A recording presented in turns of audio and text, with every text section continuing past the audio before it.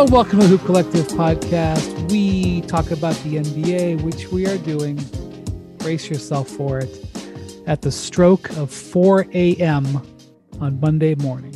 Thanks, Bontemps. Now, why you haven't been introduced yet, which is now a whole production.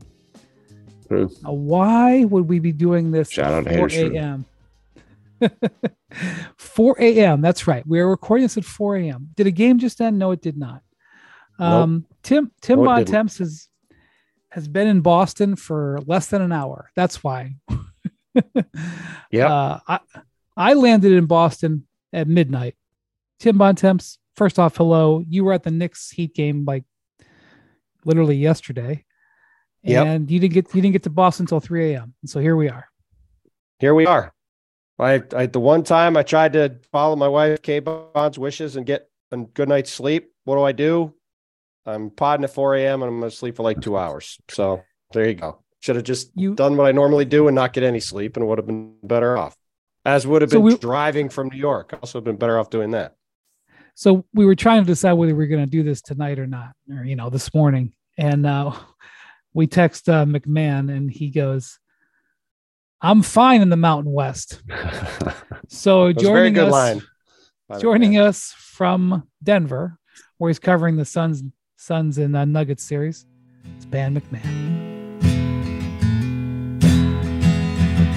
He's Ban McMahon. He's the baddest dude in all the land. You got Texas blood as thick as mud. He's Ban McMahon.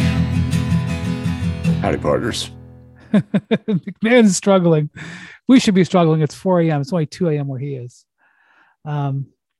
All right. So yesterday, Steph Curry had an iconic game. There's been a story that's gone on after the game. Draymond Green talked about it on his podcast. I think some other people wrote about it, about this speech that Steph made on Saturday morning. They lost Friday night in Game 6. And then before they traveled up to Sacramento, they had this film session. Steph made this speech. Draymond told the story on his podcast, about he doesn't speak to the group much. And he's basically like, it was a rah-rah speech. If you're going to get on this bus, you better contribute to winning, et cetera, et cetera. I'm sure it's cool. It would be, if I got that story, I would have written the hell out of it and all that stuff. But what happened in this game was Steph was like, I'm not relying on any of you guys. I'm taking it myself. Actions over words, right? Well, actions were 38 shots in 38 minutes, 50 points. And the Kings were broken by Steph Curry in that game. And other things happened that were very positive. They got contributions up and down. They hit 15 threes, which is always a good sign. Clay went 4-19 and Wiggins went 5-16. So maybe Curry should have shot even more. But basically, Steph Curry was like, I ain't losing this one, and I'm going to have my hands on the wheel. And if you want to come with me, come with me. Kevon Looney. I was going to say, every time Steph missed, Looney grabbed the rebound and gave it back to him. Right. He had 10 offensive rebounds and 11 defensive rebounds, 21 altogether. So Bontemps was, I don't know how much you got to see of this because I watched the whole game. You had plenty of time while you were waiting for your flight. I sure did, but I watched it in real time. I got to see the last 3 quarters. I did stop by a Suns practice, but I got to see the last 3 quarters of this. And Klay Thompson has to be the first guy in NBA history to go 4 of 19 and be a plus 30. But certainly in a Game 7. Yeah, just a legendary performance by Steph, and we were kind of laughing about it in the group text, like, hey, Steph just became a legend last year. He got a finals MVP, so people could at long last acknowledge that this guy's one of the best to ever play the game. And, historically awesome player, had a historically awesome performance in a Game 7. Shame that De'Aaron Fox ended with a dud. But the way Steph came out, it didn't matter. The Kings were not going to beat the Warriors with Steph playing like he did today. Well, and the Warriors won that game because they controlled it from start to finish, and Steph controlled it from start to finish. You know how many fast break points there were total in this game? I bet you'll tell us. 2. The game ground to a halt. The Warriors made it into a possession by possession game.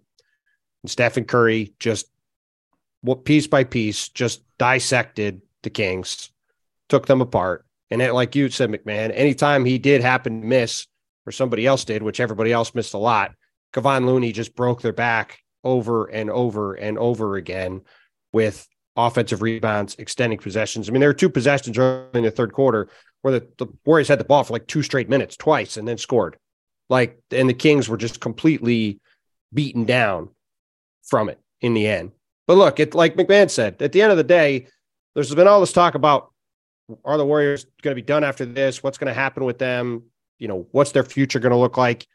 I looked it up during my interminable wait. The Warriors have won more playoff games than all but 2 teams have played over the time that they have gone on this run over the past 11 years. The Celtics and Heat have played like 105 and 110. The Warriors have 114, or they've played 114 and 110. The Warriors have 105 wins. Like they have just been the team of the past decade. And Steph today decided that's going to last at least another 4 to 7 games and maybe longer. And by the way, we can probably stop talking about the road record this year. They've won 28 in 28 straight series. They've won a road game, and this one they won 2, including the game 7. So I think we've got our answer to which crazy road stat do you want to believe? 28 straight playoff series wins, or whatever it was this year, 11 and 30, I think it was. We've got our answer to that. The regular season is irrelevant. And one other real quick stat from Stats Williams from his notes from this game. Warriors had 7 turnovers. Always a sign of when the Warriors are locked in is when they're not throwing the ball around. First time this entire season they've had under 10. So they clearly showed up today, focused in a way they weren't on Friday. And as a result, they get to play Lakers on Tuesday. And that's a good way to keep the Kings from running. Yes, exactly. Yes. ESPN Stats and Info said Steph is the second player at age 35 or older to score 200 points in a playoff series. Jordan did it in the 98 conference finals and NBA finals. 200 points in a playoff series. And again, back in 98, when he did that, the game was played at a completely different pace. So it's pretty impressive numbers. The other thing is that the Warriors obviously fell down 2-0 in this series. They won 4 out of 5 coming in. And the game that they lost was a game that they were not focused in. I mean, it was because of the Kings, but they established themselves in this series. And that could be, a factor as we go forward here. I mean, they now, as the 6th seed, their reward for pulling this off is they get home court. Yeah. And so as hard as it is to turn around and play, roughly 48 hours later, minor advantage of getting to play in the afternoon, but a little more than 48 hours later, they get to go home. And Bontemps spent more time on a plane today than the Warriors have in weeks now. So, I think the Kings certainly, obviously, the what you'd say is they have nothing to feel bad about. But when you lose a game 7 at home, it's hard. And, you don't blame it because, Steph played great, but they didn't play their best game. They only shot 38%. Really couldn't hit a 3, relatively speaking, couldn't get a defensive rebound. Domantas Sabonis got worked over by Looney, and it wasn't all him. When it comes to offensive rebounding, there's things that come into play. There was a lot of him, though. He got outplayed by Kevon Looney. He did. And you guys know that I'm a big Sabonis defender. I don't think I have to defend him anymore because he's had such a great year.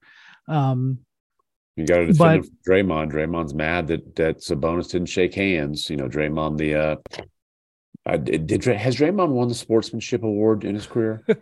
I don't foresee it happening. Oh, okay. Well, apparently Draymond should have just pointed at Steph after the game. He's going to always chatter, but he should have just been pointing at Steph and saying, just talk to that guy today. Instead, he's pointing at LeBron. He's spent the whole post praising LeBron. Of course. Well, the thing about Draymond that was funny was, to me, there was a social media video that the NBA took, and Draymond's walking off the court. The game has just ended, and he's like he's congratulating the Kings. Well, what a great season. And then he can't help himself. When he gets near the tunnel, he starts trash talking the fans and saying, light the beam, light the beam.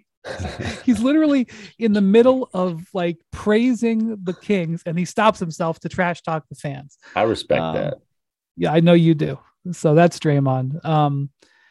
Even Steph did a light the beam thing in that game. I've rarely seen Steph as locked in as he was today from start to finish. Don't even Steph. Steph is a very polite and, gentlemanly fella who talks a lot of trash. I mean, let's be honest. Oh yeah. No, he for sure. Like, come on, like Steph. For sure. Steph puts on a show.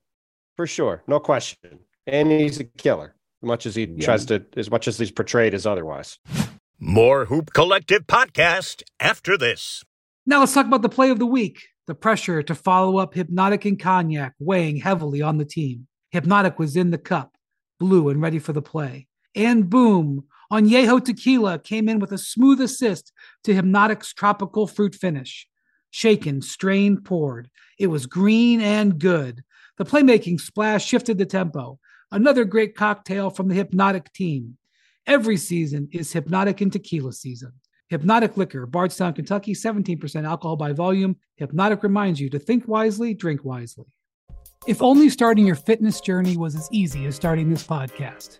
The truth is, all the lift big, get big, and Beachbody ready in 3 weeks pressure stops most of us from even starting.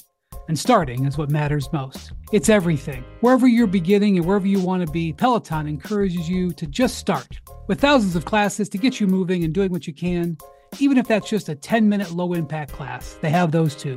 And when you're ready, take it up a gear with a 30-minute live DJ ride. Start with Peloton and find instructors that will keep you motivated to stay on your fitness journey. Learn the basics and build from there. Remember, doing something is everything. Get started with a Peloton bike or Bike Plus rental at onepeloton.com/bike/rentals. Terms apply.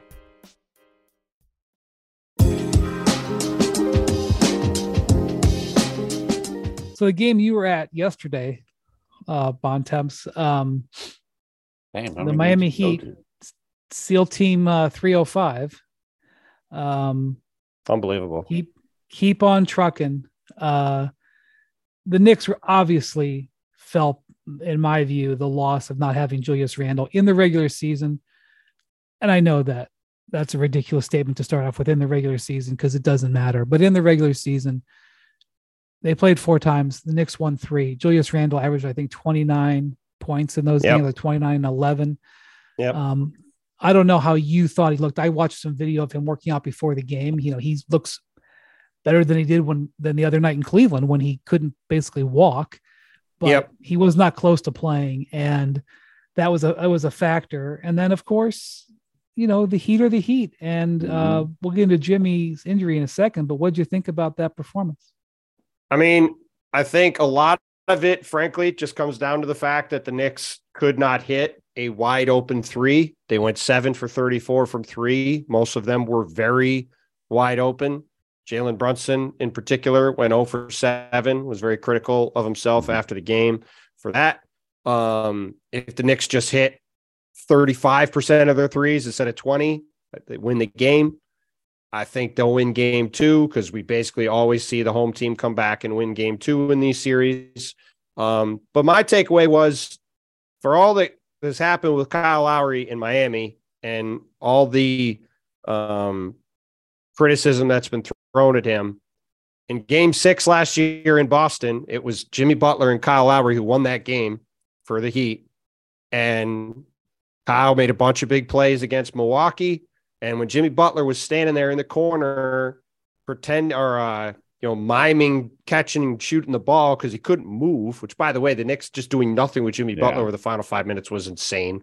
The Knicks just completely fell apart in the final 5 minutes. But part of the reason they did was Kyle Lowry on the other side, the guy who's had a pretty dramatic reversal of fortune in these kind of moments over the past 8 or 10 years. You go back to where he was in Toronto at the beginning to where he's seen now in these playoff moments.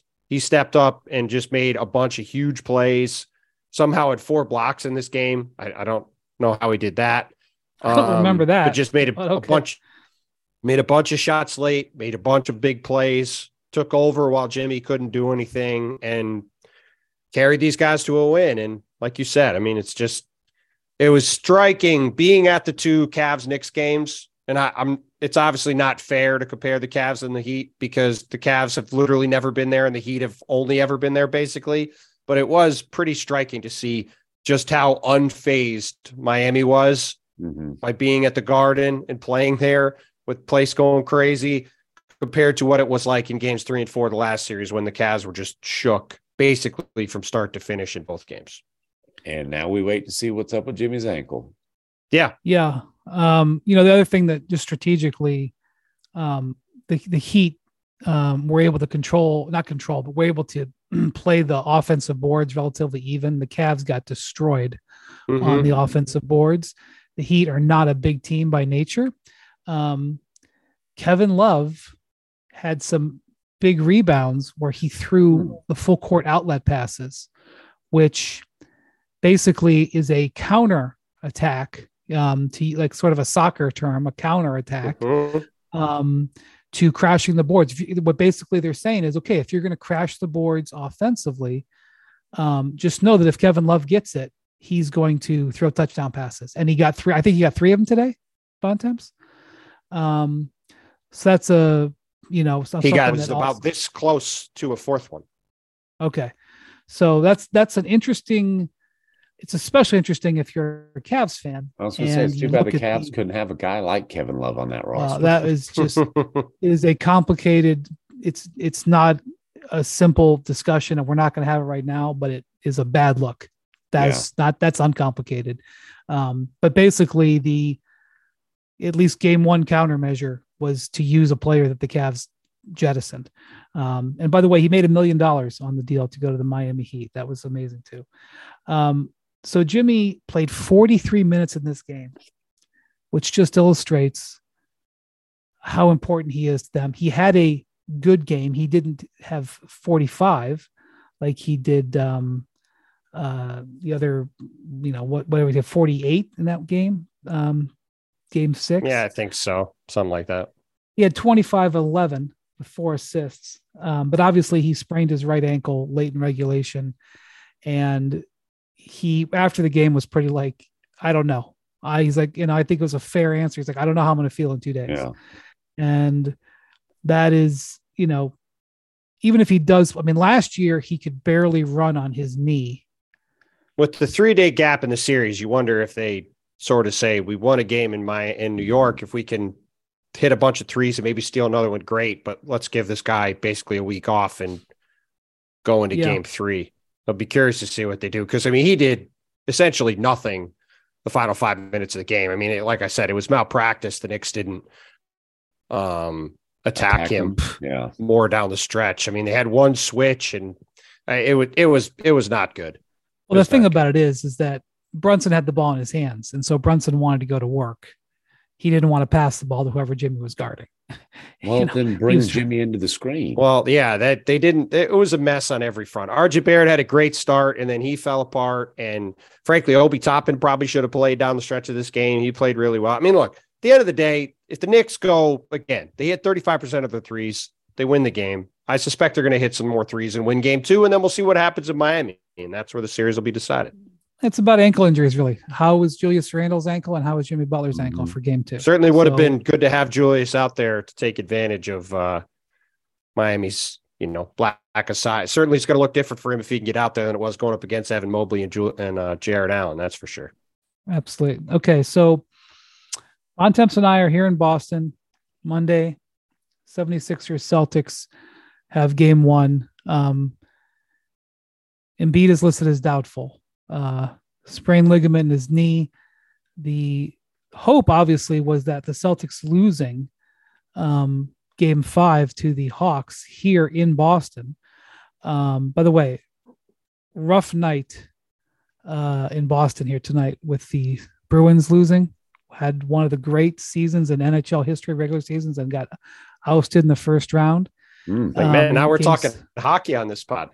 Well, I'm just going to say, when I arrived at the game, when I arrived at the hotel, which is very close to the arena, some Celtics, some Bruins fans trash talked me, and I just forgave them. What do they say? Because I'm not going to go into it, but I forgave them because I knew how tough of a night it was here in Boston. You should have told them not to take out their frustrations on you in a very pleasant manner. I'm sure that's what you would have done. Well, it's a similar night in Denver where the Avalanche also, the defending Cup champions, are out in the first round. Let's get into the hockey talk here. I'm gonna go outside and trash talk some Avalanche fans just for fun. I mean, you would trash talk the wall, so sure. I couldn't name one player in either team. So, Bontemps, Celtics were 3-1 against the Sixers during the regular season. It's not the greatest matchup for Philly. They had a huge rest advantage here on them, but if they don't have Embiid, and I think we'll see how he feels tomorrow, but they obviously have to play for the long haul here, at least in this series. If they don't have Embiid and he's not a serious contributor, like, I don't know what we're doing here. Like this, it's pretty much. I mean, they if they don't have the or I shouldn't say likely, if they don't have the possible MVP of the league, we'll find out Tuesday when the NBA announces it Tuesday night. But whether he's the MVP or a finalist for the MVP award, if he isn't a factor in the series, then it's going to be a short series. I think that's pretty reductive. I mean, we'll see where he's at. I do think, the extra couple days, I do think helped. I was at practice on Saturday and, people were down a little bit because I think there was a hope he would be able to do some stuff on Saturday. He then was able to do at least some stuff on Sunday, did some shooting, was out on the court. So, I think, the fact that he's doubtful and not out is at least a sign that maybe things could turn around over the next 24 hours. We'll see. But, I think the Sixers are hoping he can get out there by game 2. And, maybe they can, they're going to play small. They're going to play fast. It's going to be a ton of threes. And, they'll see what they can do. But I mean, if Joel just isn't a factor in the series or doesn't come back till game 4 or something, then I mean, it already is a tricky matchup, like you said, and it's going to be very hard for them to make it competitive. I mean, if James Harden still has the capability to just completely dominate a game, this would be a good time to see it. I got a story coming out. I got a story coming out about James Harden on Monday. That's all about, he said after game 4, he came into this year with the mindset to sacrifice money so they could get PJ Tucker and Daniel House, sacrificed shots. He's got the lowest points, field goal attempts, free throw attempts, 3-point attempts of his career since he got to Houston. Like this was all about trying to win. Well, now if he can ramp it back up, they're going to need it because whether Joel is back or not, they're going to need James to play better than he did against Brooklyn when he shot 9 for 34 on twos and outside of game 3 was 4 for 26. Hey, that just ain't going to cut it. Game 1's going to be like a night in Vegas, all the shots he wants. Well, Tyrese Maxey's been awfully bad against Boston too, so he's got to be a lot better too in this series. McMahon is still letting them fly at 2:30 a.m. East Mountain. That's what he does. That's what he does. Our guy's always ready. The issue with the way Harden looked in the first round, even though that series with Brooklyn was largely anticlimactic, was that he couldn't get to the line and he couldn't get a shot in the paint. And so basically what you're left with is Harden having a good 3-point night or not. Because he can distribute, but he's not as effective as a distributor when Embiid is not there. So it's very possible that, let's say Embiid doesn't play and James hits 6 threes. Yeah. Like that could be a difference making performance. But it's the combination of Embiid potentially being slowed and Harden just hasn't been the same player since the Achilles thing popped up.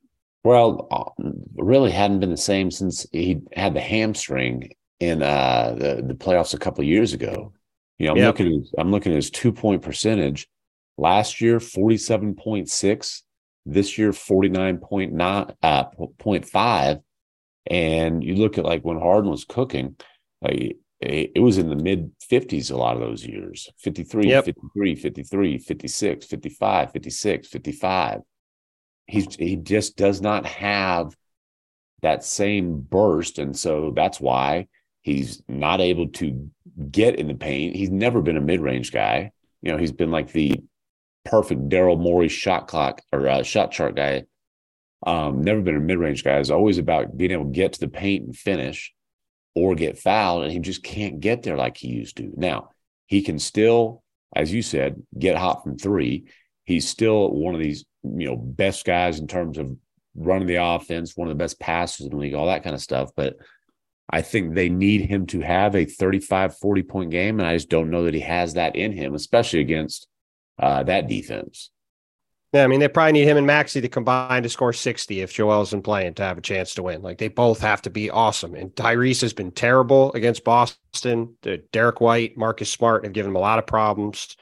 And Harden's lack of burst against Brooklyn. Brooklyn's a sort of a lesser version of what Boston is without both the rim protection and without quite as good a perimeter defensive talent. So it was going to be a tall task if Joel's 100% healthy. And I just hope that we get to see him on the court early in the series to see if they can make a run at it. And it just sucks, frankly, because all he talked about, we talked a bunch about it during the year. All he wanted to do was get through the playoffs healthy and see how it could go. And when you look at the way this is played out with Milwaukee losing, the winner of this series is going to be the very, very, very heavy favorite to make it to the finals. And they're going to have the home court advantage in the finals too. So it just would be a shame if we don't get to see him anywhere close to full go in this series, which I'm not sure is going to be the case, but certainly the fact that we're looking at it being doubtful for game one is not a great start. So real quick, you mentioned that the NBA announced the MVP will be announced on Tuesday. This was a real curveball because as the Bontemps poll projected, Embiid had the lead at the end. He obviously had a good finish at the season. And again, I trust the Bontemps poll. The BS poll. But it's unusual for a player to be announced as the MVP when he's not at home. And Tuesday is an off day in Boston. The Philadelphia 76ers will be in Boston. And the next day, it'd be one thing if he was announced on an off day and the next day there's a home game. The next day is game 2. And so that has caused a hesitation. So, okay. But if that's your theory, then Jokic, not my theory. Yes, it is. Then Jokic won't be at home either. They'll be heading to, I agree, practicing. Is this going to be a Giannis Dirk MVP? Is that what you're getting at? No, I'm not getting at that. I think I trust. Here's the deal. TNT announces all the awards. They have games on Monday, Tuesday, and Wednesday. So the only day they could realistically announce it and have it be up in the air who could win it is Tuesday, because they're not going to have Joel take the award and then walk out and play on Wednesday or not play either way. They couldn't do that in Monday's game either way. Well, he'll get the award Friday in Philly if he wins it. Adam Silver, I'm just saying they've done all of these pressers set up in a way where it hasn't been announced half an hour before the guy plays in the game or 2 hours before a guy plays in the game. That's right. So they had to do it with Jokic and Embiid both playing Monday, with them both playing Monday. They had to do it Tuesday, one or the other, because we have games from Thursday through the end of the week. So Tuesday was the only day to announce it. I'm not saying that means Joel's going to win or not. It was very close. I could see it going a bunch of ways. If I had to guess, I would say Joel wins. But no, I think it's close enough that Jokic or Giannis, or especially Jokic, could win. But I don't think that the fact that it's Tuesday is some sort of secret tell of how it's going to go. Right. But people are wondering about it. People are wondering about it. Yes. You have just given a reasonable explanation as to why that is. So we'll see. It didn't used to be this way. It used to be that they would announce it sort of in the middle of the day, but then TNT had the award show and nobody liked the idea of waiting until late June to hear all these awards. So they brought back the awards being rolled out over the first 2 rounds. The real drama, though, will be, I assume, later this week or early next week when the All-NBA team is announced. That will be the real drama. Well, it's some drama for the MVP, but the real drama will be for the All-NBA team and with a couple of players. We've talked about it a lot. More Hoop Collective podcast after this. The NFL schedule drops this week, and you can be there to catch all the action live and in person with Vivid Seats. Experience every touchdown, every tackle, every eye-popping play of your favorite team. And to kick it off, Vivid Seats, the official ticketing partner of ESPN, is offering you $20 off your first $200 ticket purchase with code HOOP. That's code HOOP. Download the app or visit vividseats.com today. Vivid Seats, experience it live. For the ones who get it done, Grainger offers high-quality supplies and solutions for every industry, as well as access to product specialists who have the knowledge and experience to answer your toughest questions. Plus, their commitment to being your safety partner can help you keep your facilities safe and your people safer. Call or click Grainger.com or just stop by.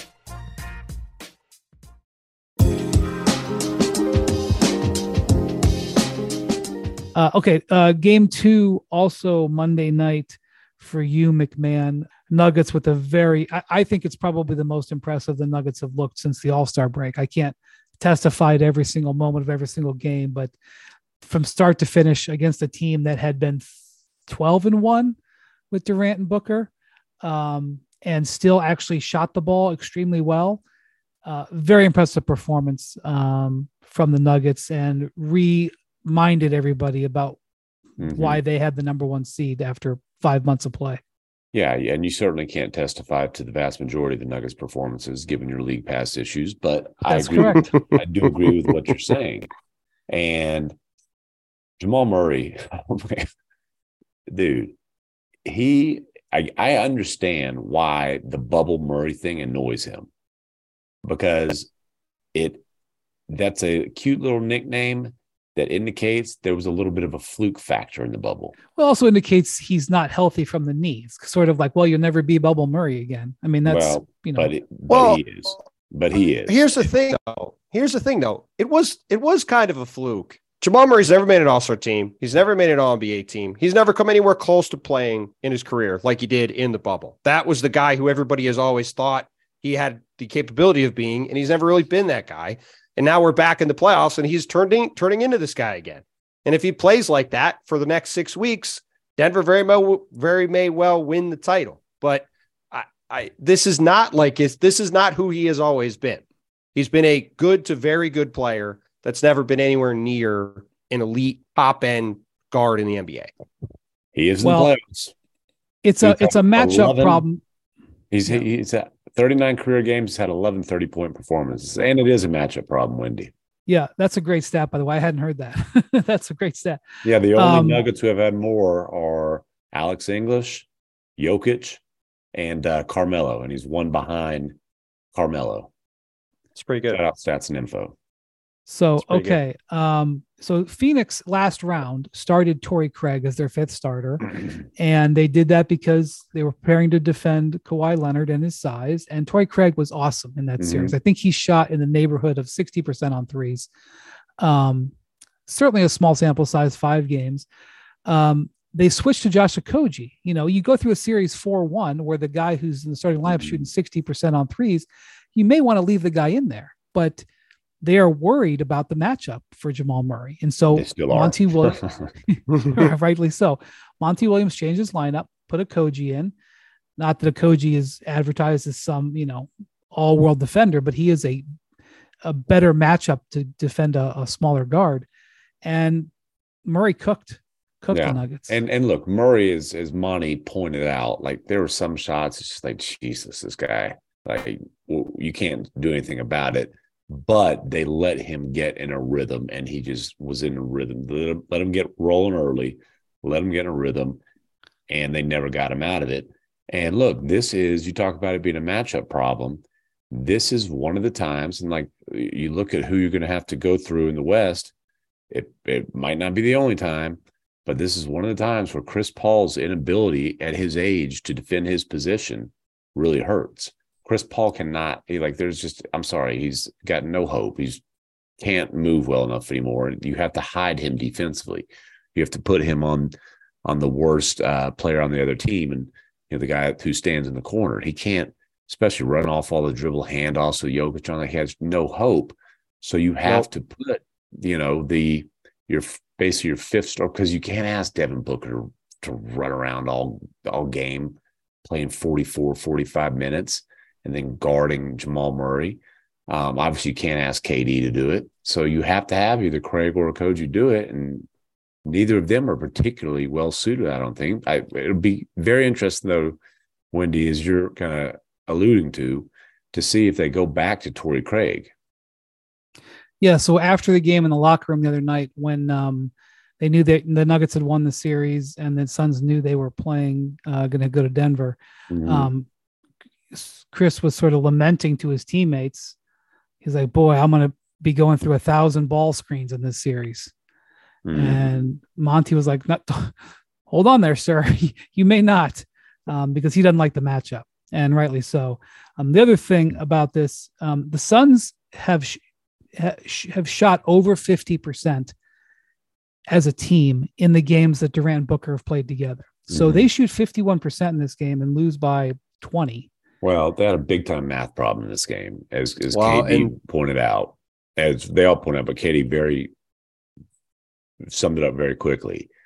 Field goals 101 to 84, 3-point attempts 37 to 23. Obviously they lost the possession game. They lost the turnover battle. They lost the rebounding battle.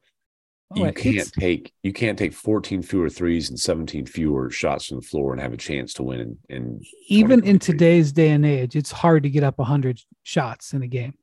Because when you shoot and you get fouled, it doesn't count as a shot attempt. So Joker did have some Moses Malone. He had a couple Moses Malone possessions. You look at his stats, God, he was a beast on the board. It's like, yeah, it's kind of on two possessions, but still. Well, and listen, it's more the 3-point disparity, 37 to 23. And as much as the Suns have three of the best mid-range shooters of this generation, everybody on that team acknowledged we've got to get up more threes. And how do you do it? Monty said, hey, we've got to be willing to kind of get off the ball, like get it to Ayton on the short roll, let him make plays at the backside.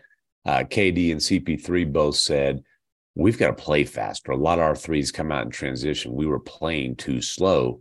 Now, I asked KD today, hey, is it a challenge to play faster when you're playing 40 some odd minutes? I didn't even mention the altitude, but when you're playing that many minutes, and he didn't want to hear that. He tried to, it's just good conditioning. But I got to imagine that it is. Well, Durant had 7 turnovers also, which I don't think is going to keep happening. But when he pointed that out, he said, we can't win with me having 1 assist and 7 turnovers. Well, look, him and Book both shot the ball great, but they took 38 shots combined. They scored 56 points. I would be fine with that every game if I'm Denver. And they shot a combined 4 3-point attempts. Jamal Murray was 6 for 10. You put those two guys and Chris Paul together, they're 2 for 9. I go back to what we talked about after that Dallas game. I would be very happy. You look at the way this box score plays out. Let Kevin Durant shoot. Let Devin Booker shoot. Don't let these other guys get up threes. I just think Denver's going to win the math problem in this series. Because, by the way, last series they played the Clippers, and the Clippers had all their guys out, could barely score. Denver's going to be scoring a ton of points every game. Like, they're one of the best offenses we've ever seen in the league. When you're saying let them shoot, you're not saying give them open shots. You're saying let them play one-on-one, my turn, your turn type of basketball where nobody else is really touching it. Yes, to be clear, right. It's not just like, hey, let KD and Devin Booker take practice You're not guarding them like they're Dylan Brooks. No, not guarding them like the Dylan Brooks. No. But I would live with letting those guys eat as much as they want, and I'd single cover them and let them shoot.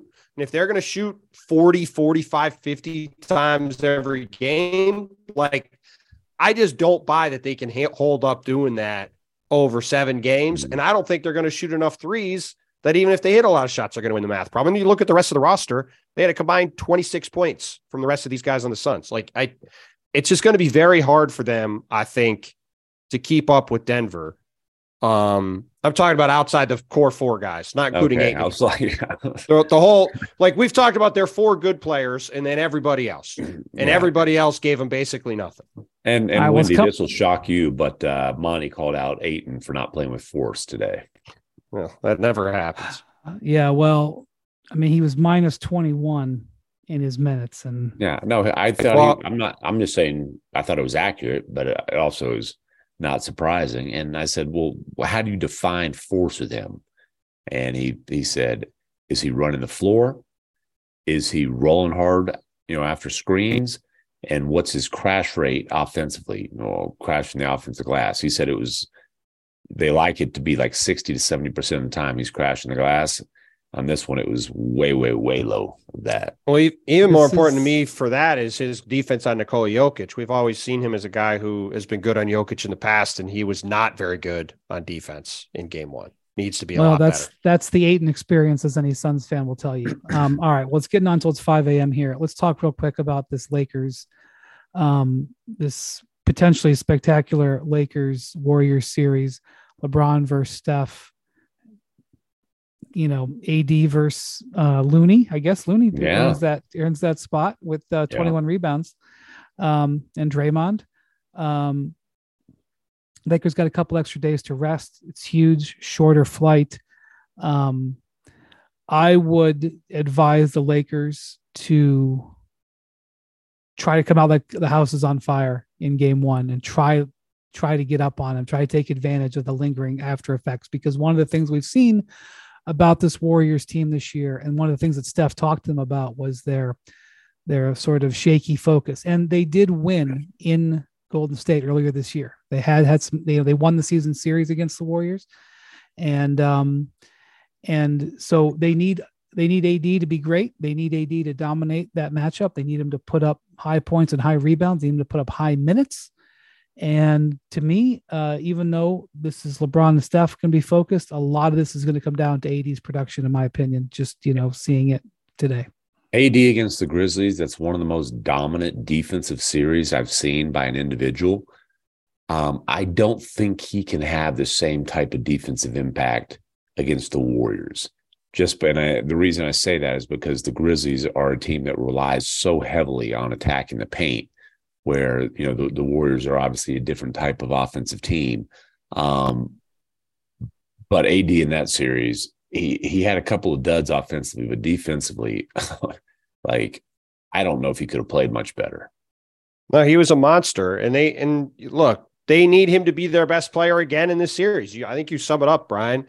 There's going to be, understandably, a lot of focus on Steph and LeBron. But if AD is the best player on the Lakers, that'll give them a puncher's chance of winning the series. I do think, because they played a Memphis team with their two bigs out, and with, as Tim said, all these guys that attack the rim, not a lot of shooting, not refusing to play Luke Kennard most of the time, and then he got hurt right when they decided to start playing him. It's a whole different animal going up against this Warriors team. I have no idea how they're going to guard Steph. Good luck with that. They put Dennis Schroeder on him. That's probably not going to work great. You don't think D'Angelo Russell can guard him? I don't think that will go very well. And I think the Warriors will probably delight in going up against D'Angelo Russell based off their history with him. And and they have a lot of guys that they can throw at LeBron on the wing too.